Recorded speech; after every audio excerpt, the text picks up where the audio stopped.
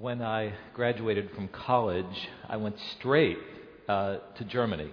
I was a singer back in that time, so I was going to be traveling, doing concerts and meetings. But anytime you move from one place to another, one of the hardest things is finding a place to live. And I don't think it's especially hard when you go to a completely different country. And I think it's made even harder when you go to that country and you have no money. So, how are you going to do this? So when I went to Germany, I lived in Hamburg, beautiful part of North Germany, and found this. I don't think I chose well, but I found this little rental room in a suburban area called Hamburg-Harburg, and just outside of the city of Hamburg. Now, I was living with an older couple, and this older couple had a lot of animals in the house, especially cats. And I think the cats had taken over. Because I could remember when I would open the door to that house, I knew there were cats in that house. You know what I'm talking about, don't you? And my room was sort of way back up in a sort of a dark and dingy little area there. And also they wanted me, these are older folks, and they wanted me to fit into their lifestyle. And so, they only wanted me to use hot water one day a week. And they also wanted to be in every evening at 8 o'clock because they not only locked, but they bolted the door shut. But what I was doing was traveling, doing concerts and meetings, so I would travel back and get home at 2 o'clock in the morning. And even though I would tell them I won't be back until 2, again and again, I'd get there and that door was bolted shut and sitting out. This was before cell phones, and so I'd just be sitting out there saying, what now? What do I do now? Well, I felt a little bit trapped for the first several months. I thought there's no way to get out of this until unexpectedly a record album that I had done. Yes, they were the old 33 vinyls. Any of you remember those? And cassette tapes. It had sold far more than I had expected. And I got this unexpected royalty check from the record company.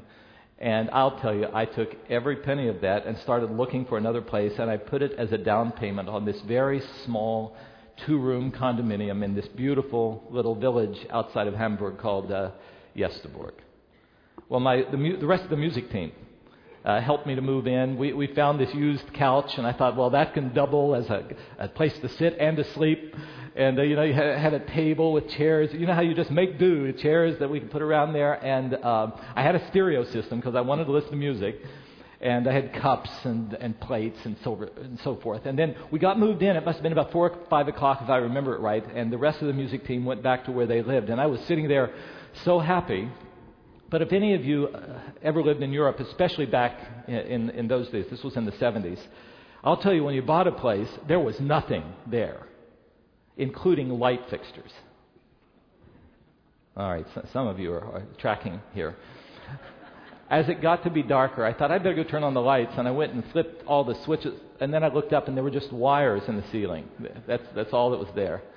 So that evening, as I was there, and there were no street lights at that time in the little village I lived in, so as it was becoming darker and darker, and I was just sitting on that couch, I knew things were not perfect. But, and now I'm going to get to the sermon. You know I'd get there someday, didn't you? This has something to do with the sermon. As I was sitting there, I'll tell you, I had such a joy inside. And I've tried to analyze why. And it'll get us ready for the message today. And I put it up here for you. Because I looked to the past. And I'll tell you this. When I was sitting there on that couch, I knew that what I had left behind was nothing I wanted to go back to. Then I looked to the future. And I knew that what I was experiencing at that moment, it was going to get better in the future. I knew that as little as I had, I could find some lights tomorrow. So I knew the future would be better. And so because of that, the present was changed. And I'll tell you, I could have this satisfaction and really even joy in the present situation because of my perspective on the past and the future. In fact, I was ecstatic. I still remember it. I was so ecstatic that I had a place of my own. And so I had this deep joy inside, and in spite of the fact that I was sitting alone and in the darkness and in a place I'd never been before. Now, does that make a bit of sense to you? Have you ever been in a similar kind of a situation? Well, if so, I think that you'll be able to understand this message. It's not a perfect illustration, but I think it's a pretty good one. Because Peter, in writing 1 Peter, the text that we are looking to, is writing to a group of people who, in their present tense, were going through some really tough times. I don't think that they had expected that they were going to have tough times. They'd had something lacking in their lives, and then they had come to Jesus and had found what they were looking for. But what had happened is in their present situations, some things had become more difficult than they had been before. Just like it was for me. Sometimes in their family situation, they weren't accepted. What kind of thing have they gotten into? In the business world, it seems like when we read it through in later chapters, it seems like some of the people there were thinking, what have they done getting into this religious group? So they were walking through some tough times. And what the book of 1 Peter is doing is saying that this God that now that you have come into a relationship with through faith in Jesus has not forgotten you. And He has given you everything you need to help you to have joy in the midst of whatever you face in this world. And the thing that we look at today is really a focus on what God has given us that has come to us now. That when we look at that in the light of the past, and knowing that what we have now is not yet complete, in light of the future of what God is going to do, it changes everything in the present tense. So Christians, I'm going to be talking to us. I'm going to be talking to us who claim to be followers of Jesus and to the whole worldview that we have in the light of the coming of Christ. And if any of you just sort of come to church sort of saying, I'm interested in this, at least this today, you'll find out that the perspective that followers of Jesus at least should have on present trials. Ready to look at it? I'm going to follow the very same outline I just gave to you. I want us to think about the past. I want us to look at where we were before we came to Jesus. And if that was a long, long time ago that you came to Jesus, I want you to think about what life would be like now if you did not have Jesus. And when we think about the past, I'll tell you, this is the perspective we should have. That what you and I left behind is nothing that we should ever want to return to. Now, 1 Peter, we're just in the first chapter still. Looks like we could be there years, doesn't it? But verses 3 through 12 of chapter 1, that's all one big long sentence. So I'm going to go back and capture a few of the phrases. Look at verse 3. We give praise to God, the one who has given us new birth into a living hope. And then in verse 4, He's given us a new birth into an inheritance that can never perish, spoil, or fade. That through faith, and this faith in Jesus, we are shielded by God's power until the coming of salvation. Now, there are just two things I want you to notice in those phrases. Number one is that before we came to Jesus, the only thing that we could really know and live for would be things that don't last. We didn't have a living and lasting hope. We weren't alive to eternal and lasting things. We didn't know of an inheritance that nothing in this world could take away. That was our past. And the other issue is this matter of salvation. That there was something in our past that you and I needed to be rescued from. There was a way of life that just needed to be changed, and as hard as we'd work at it, we couldn't get there.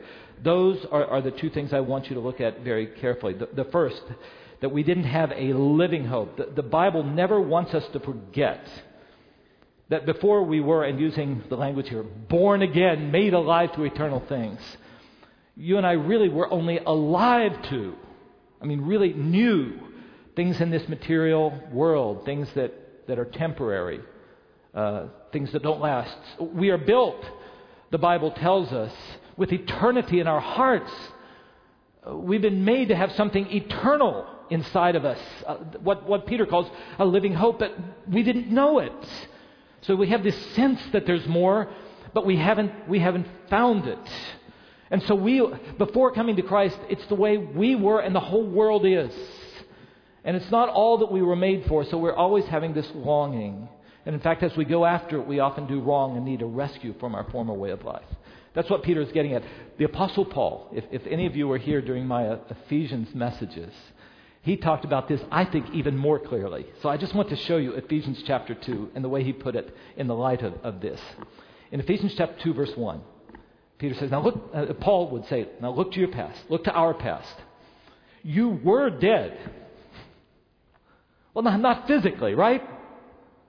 But dead to God. We didn't know eternal living things. You were dead in your transgressions and sins in which you used to live when you followed the ways of this world. That's what we knew. All of us also lived among them at one time. All that we could do is gratify the cravings of our flesh and follow its desires and its thoughts, because that's what we were alive to. So we shouldn't be critical of the rest of the world, because like the rest of the world, we were by nature deserving of God's wrath. But because of His great love, God, who is rich in mercy, made us alive with Christ even when we were dead in transgressions. You see, sometimes I think it's hard for us. We have to come back and have a service like this where we remember the way things were. Because we're still material beings, aren't we? And so sometimes we still think, whenever the trials come, if only this temporary thing could be gained, life would be great. Or even if this temporary pain could be taken away, then immediately that's really my hope. That's really what I am after. But we know deep inside that's not true. We know we already have something that cannot be taken away. So that whether we have those things or not, there can still be this deep inner joy. Deep inside, we know that even if that trial were taken away for a little while, that if that's all that happened, that there has to be more to live for. Deep down inside, we know that if we got whatever it is that we think would bring us joy, that the whole world is after. What am I talking about? A promotion, winning a golf or tennis tournament. I'm just trying to come up with anything here. Finishing school and getting that degree in hand. Getting a break from the way of life I have now, getting to go to Hawaii for 2 weeks. Whatever it is, fill in the blank. Anything that we think, if only I had that, then I would find real life. We know deep down inside that that is not the thing that brings a living hope, but that we have to be made alive to something else. But even those of us who have walked with the Lord for a long, long time, sometimes we're tugged way back again into thinking that really what life is about is those temporary things. What do I mean? I could just hear it sometimes in the way that we pray. Have you ever noticed that sometimes even in sharing about our prayer lives, we'll tell people, I had an answer to prayer. And the only answer to prayer that we think is really a worthwhile answer to prayer is if we've gotten some material thing that we wanted. A healing from this, a restoration to that, a promotion to this. That's the only answer to prayer. We keep reading the Bible, these parts of, what is this thing that James says? No, you've got to let the trial have its perfecting work. That's a part of the answer to prayer. God's going to do something even. We don't want to read that part. Even in the way we define blessing. I received a blessing. And the only blessing would be, I thought back to my time in Yesterburg, getting that royalty check. That's the only real blessing. Not seeing that maybe the other part, if I hadn't experienced the other part, I wouldn't even enjoy the blessing. That sometimes the blessing is knowing God's presence in the midst of the challenge. We get back into the old way. We have found a living hope. And sometimes we have to take time to remember, if we can possibly remember, that living that way and thinking that if only I had this, if only I did that, then life would be good, and then we got that and it didn't work. I don't want to go back to that way of life. Do you? That way of life destroys even our relationships. Because we have to try to put a person into the place of God. How many times people think, if only I could find a spouse, then life would be good. Or even if my spouse were better, then... And so we put our spouses into the place of God. And they can't be that. We'll always let one another down. We know this. I don't want to go back to that way of life, do you? What happens then is, when those material things come to us, you and I can really enjoy them because they're not the center of our beings. Paul would put it, I've learned how to really have great joy when those things come or when they don't, because the living hope can never be taken away. And the other part of our past that we've also got to look at is not just that we were living for things that don't last, but as we're trying to find meaning, we got ourselves into patterns that were wrong and trapped us. Paul would put it, we engaged in transgressions and sins. And I'll tell you, All of us know that there are things in our histories that need to be forgiven, right? And so, in longing for that, there was a way of life in which we either tried to cover that up or tried to, in our own strength, make things different. I'll tell you, that wasn't a good way of living either, was it? And now we have found Christ, where God says, I have known your past, present, and future, and I have cast the sin as far as east is from the west, and I'll give myself to you to remake you. And I'll tell you, we don't have to live the way we used to. Do you want to go back to that way of life where you have to come in and pretend that you're more than you are, or that somehow you can get something that you know you failed getting as hard as you've tried to get it? That's a long sentence right there. I don't want to go back to that. Christians who have understood this throughout history have said sometimes even we who know Christ have this tendency to want to go back to Egypt.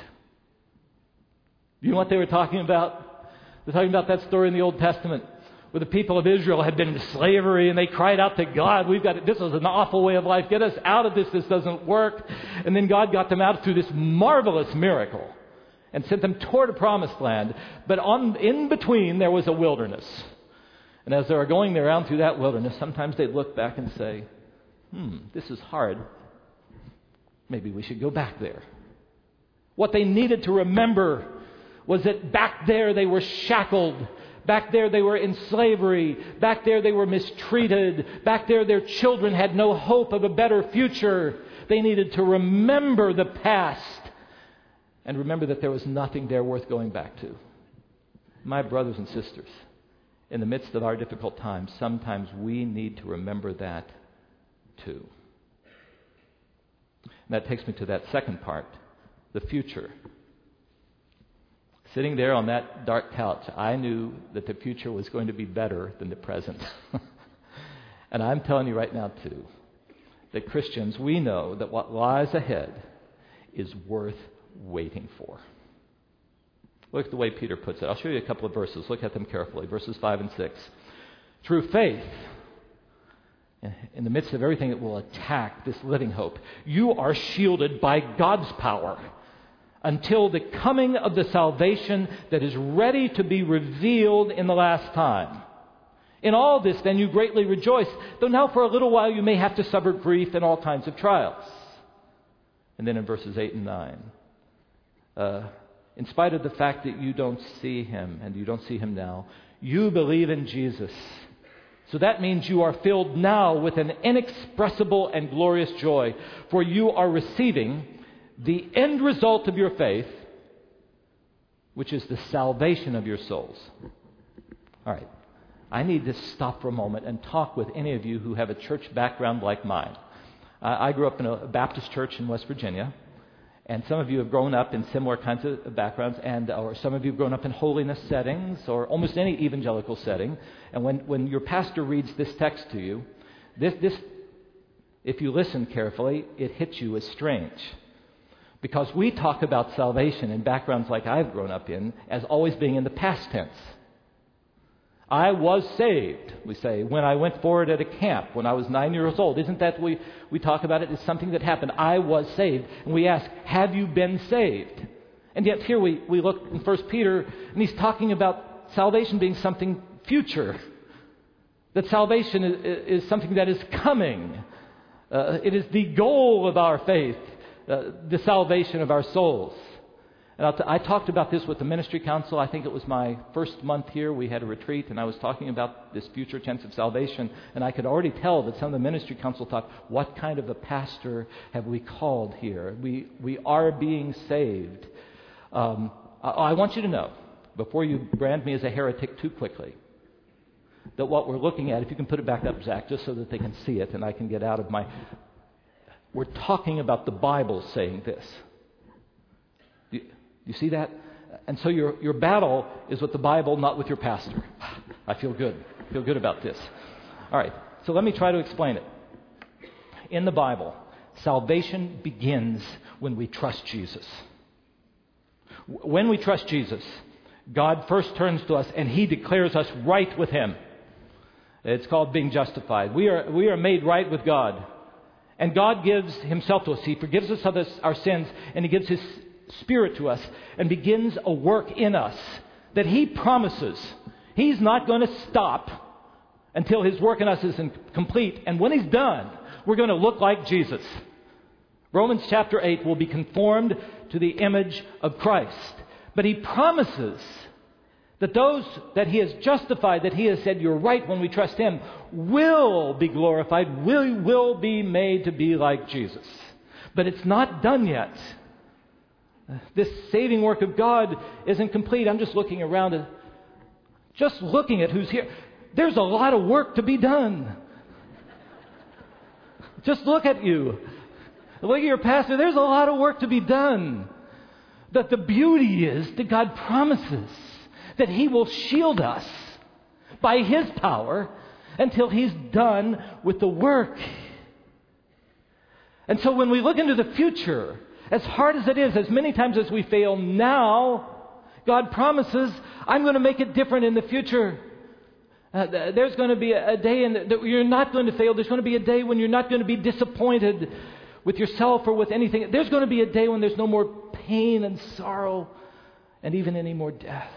Something better is ahead. And I'll tell you, if you look at verse 7, even the difficulties we go through now are not outside of the control of God.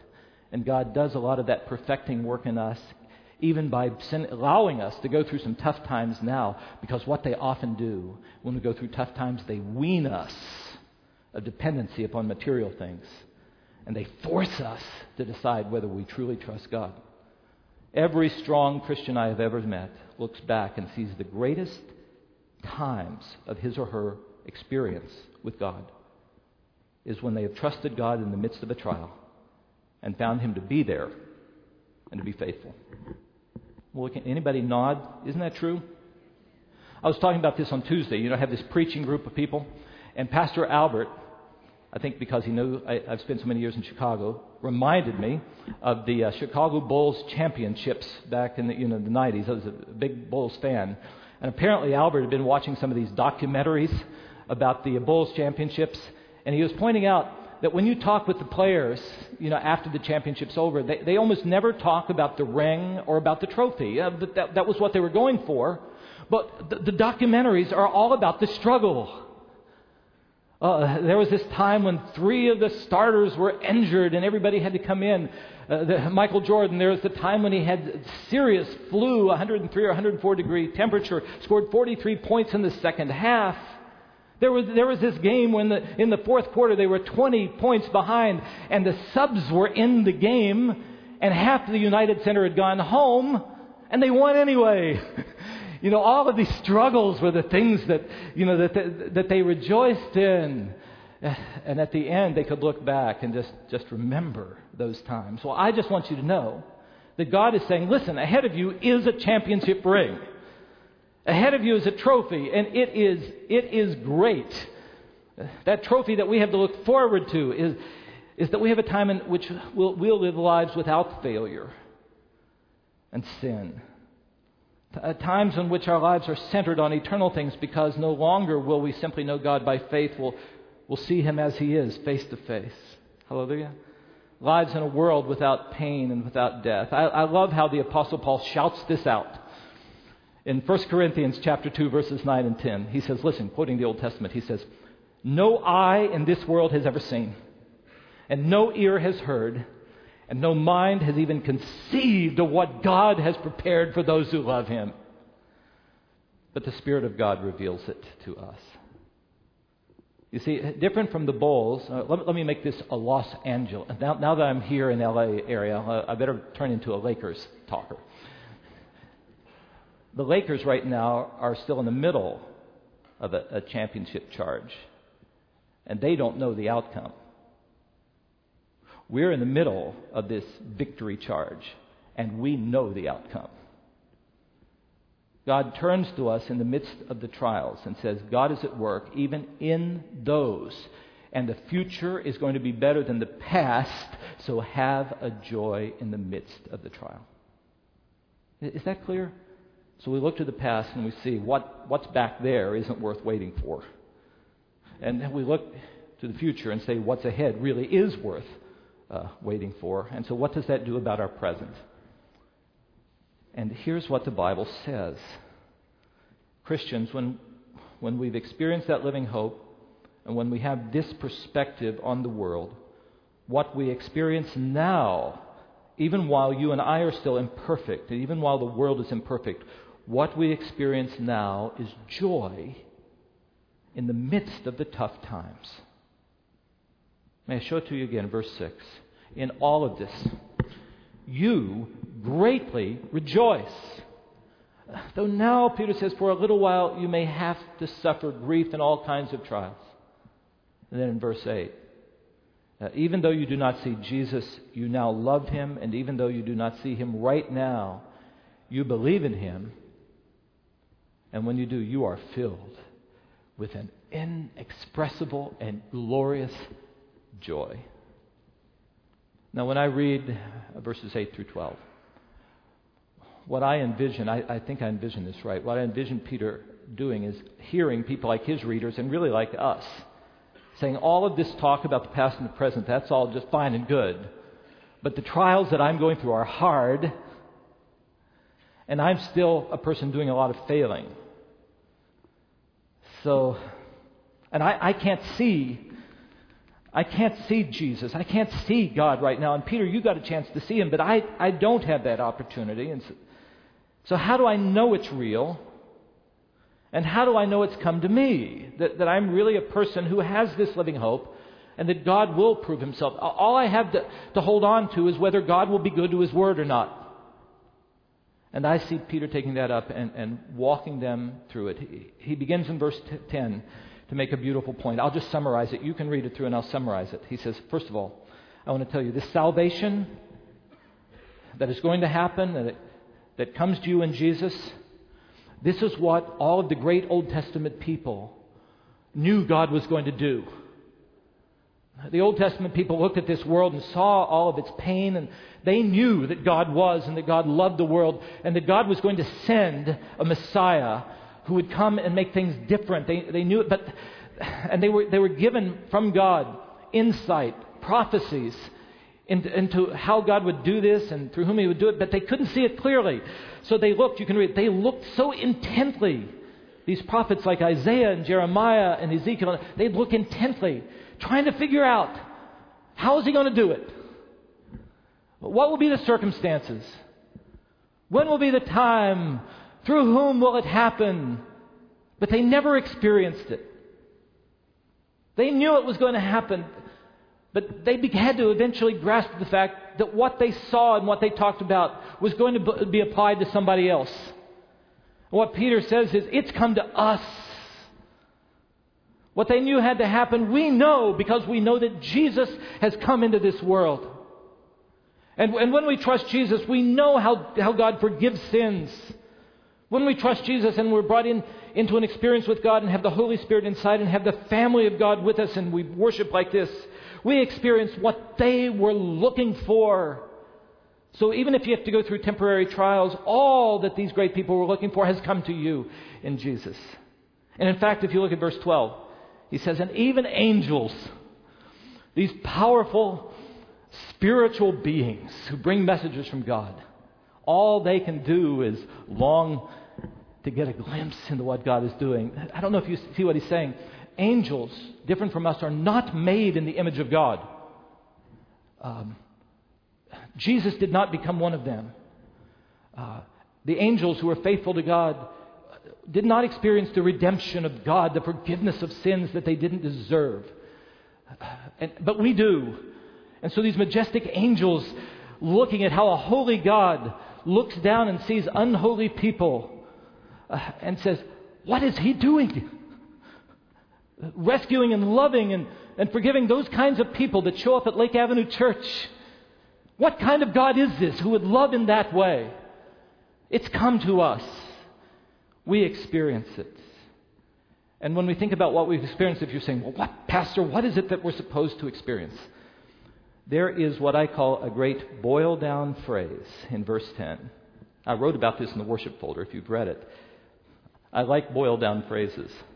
It's a cooking image. It's when you're cooking something and you have too much liquid. So you let it simmer and boil until the liquid goes away, and you really have what you want to have left there. The essentials are there. I compared it. Did you read it to when I was in school and I'd take a class that was ridiculously hard, and in a field that I'd never studied before, I didn't even understand the language. I remember philosophy, my first metaphysics class. I would just sit there baffled. What on earth is this talking about? Or students keep telling me about organic chemistry. Who can figure out what's going on in there? It's when you get into a subject matter that just seems to be too big, and then at the end of the class, the prof stops. And for those of you who are faculty members, I'll look down, John. Listen to this. They can look out and say, I know this is hard for you, but boiling it all down, and students, what do we do when a prof says that? We whip out those computers, we take out those pens, and we're going to write that thing down, aren't we? Because we know now, as hard as this is, we're going to get the essence of the matter. I'll tell you, when it comes to the person of God, the most complex, the vastest subject matter in all of the cosmos, God and His ways. When God says boiling it all down, we want to listen. And there are times in the Bible where those of us who have studied our whole lives and had the privilege of going to grad school and still feel like we've just started to learn about God, that's how I feel. I just feel like I've just started. We look for these texts where it just boils it all down. And in verse 10, you see it. Concerning the salvation that the prophets all looked at and that the angels longed to look into, who spoke of, and here it is, the grace that comes to you. There's the phrase. God's grace has come to you. Grace, something we haven't earned, we certainly don't deserve.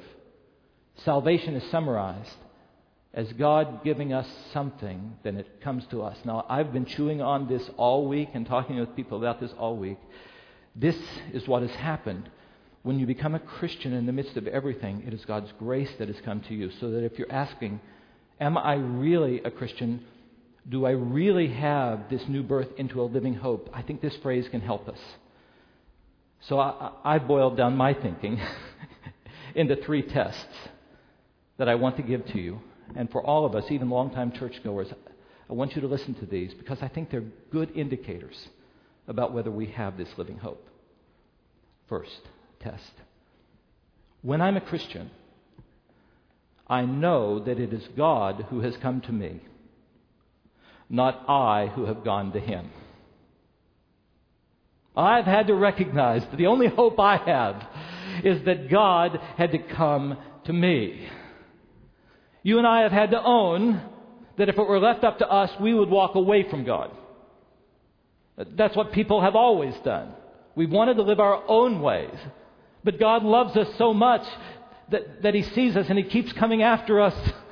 And it's often that just when we sort of give up that we turn back and find out that He is there. He has come after us. That in the Bible, the initiative for salvation is always God's. It's while we were sinners, Christ died for us.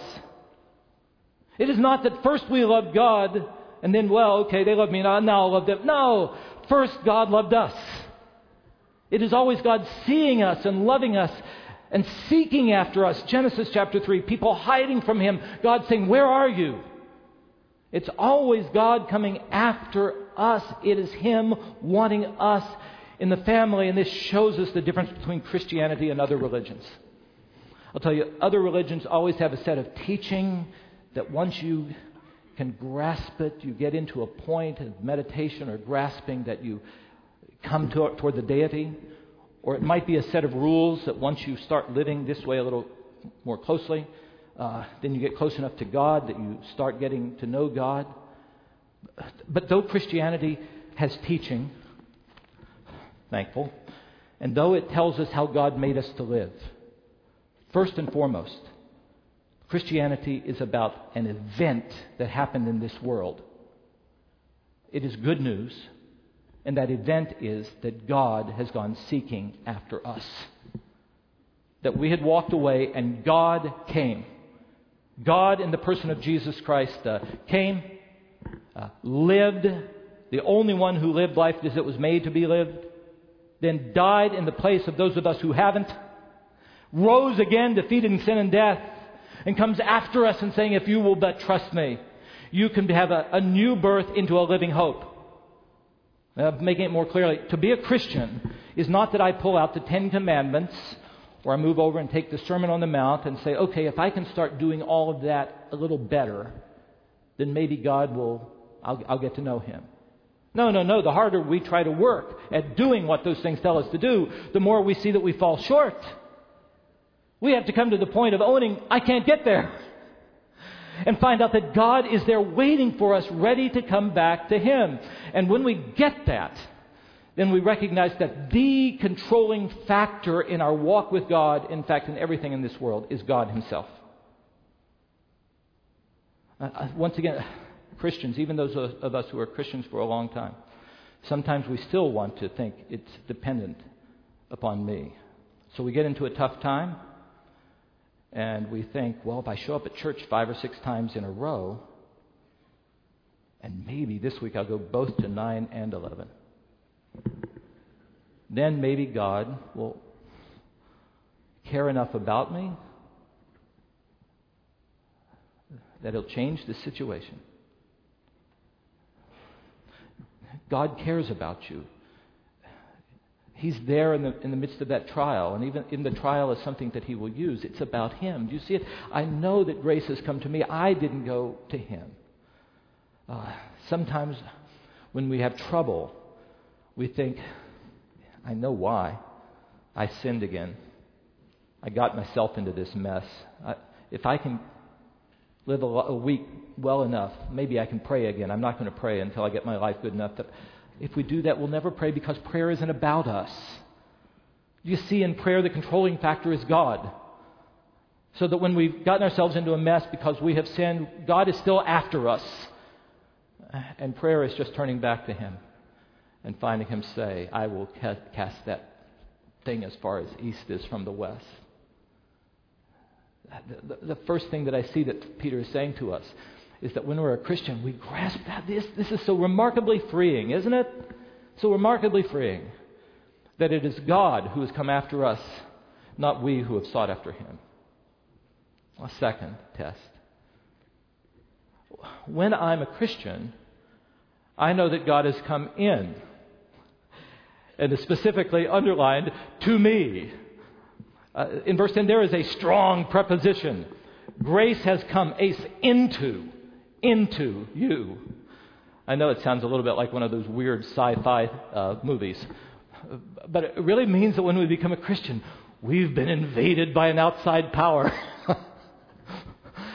It's not like a sci-fi movie. It's that we've invited God into our lives. We've said, I can't do it. Come in. But the God who comes in is the God of Genesis 1. And the God of Genesis 1, do you remember? He spoke and everything came into being. So I'm telling you, when He comes into us, you know who takes over, don't you? And this is the thing that keeps so many people from Christianity. It is not that the people of our world are irreligious. I'll tell you, human beings, we are incorrigibly religious. I honestly think that in the 21st century, we are more religious than we have ever been, and this is all around the world. It's already been learned. Totalitarian communist atheism could not wipe out religiosity from its people after decades of trying to do so. The moment the yoke of government was off, they became more religious than ever before. And in our own country, secularism has not been able to wipe out religion simply by mocking it. Because deep inside, folks, we have been made with eternity in our hearts, and we just know there has to be more to this world than material things. There can be a few people who try to pretend there might be only a material world, but almost all people are religious in some way. But simply because people sense inside that there is a God, Romans chapter 3, it doesn't mean we seek after God. No one seeks after this God, and you know why? Because this is the God of Genesis 1. And if we fill that inner void with the God who is God, it means He takes over, and we don't want to be taken over. We do not want to be controlled. And yet a Christian is one who has recognized that when I control my own life, it doesn't work. And we have come and seen that God loves me, and we have to trust Him. It's like Lucy in the Narnia Chronicles. If I let him in, is he tame, the lion? Of course not. He's a lion. That's what the Bible says. Of course not. He's God. But He's good. And so to be a Christian is to say what Paul said. Now that I've come to know Jesus and He has come into my life, I can no longer live for myself, but I must live for Him who died and rose again.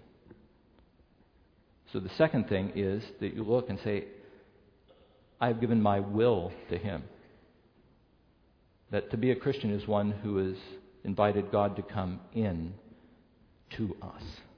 And then finally, last, when I'm a Christian, I have received God's grace through faith in Jesus Christ. That the way we receive this unearned gift is through faith in Jesus Christ, no other way. This is the heart of the Bible's message, that God came in the person of Jesus Christ, that only one person came who lived this sinless life and then was willing to take our place as sinful people on that cross. And that in Him, what He offers is something that you and I could never earn. And the word is grace. Grace has come to you. But how do we usually define grace? Even the way I talked about it a few moments ago.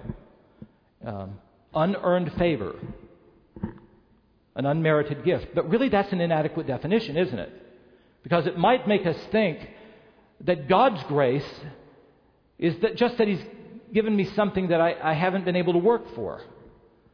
It would mean that if there's a person who's lost his or her job, that you give them something that they haven't been able to earn themselves. But grace in the Bible is that God gives us something even though we deserve the opposite. Again, sometimes I think we in the midst of trials just say, I'm going to go to church a lot and then I hope God will give me what I deserve. Well, what I deserve is just what I don't want God to give me. What I deserve is condemnation and death. And yet God loves me, and He's found a way to deal with the punishment that my sin requires, but to declare me right with Him. And it is only in the person of Jesus. It's only in I've tried to think, how do I explain this? How do I explain this? Our time is gone, but you've got to listen to this for a moment.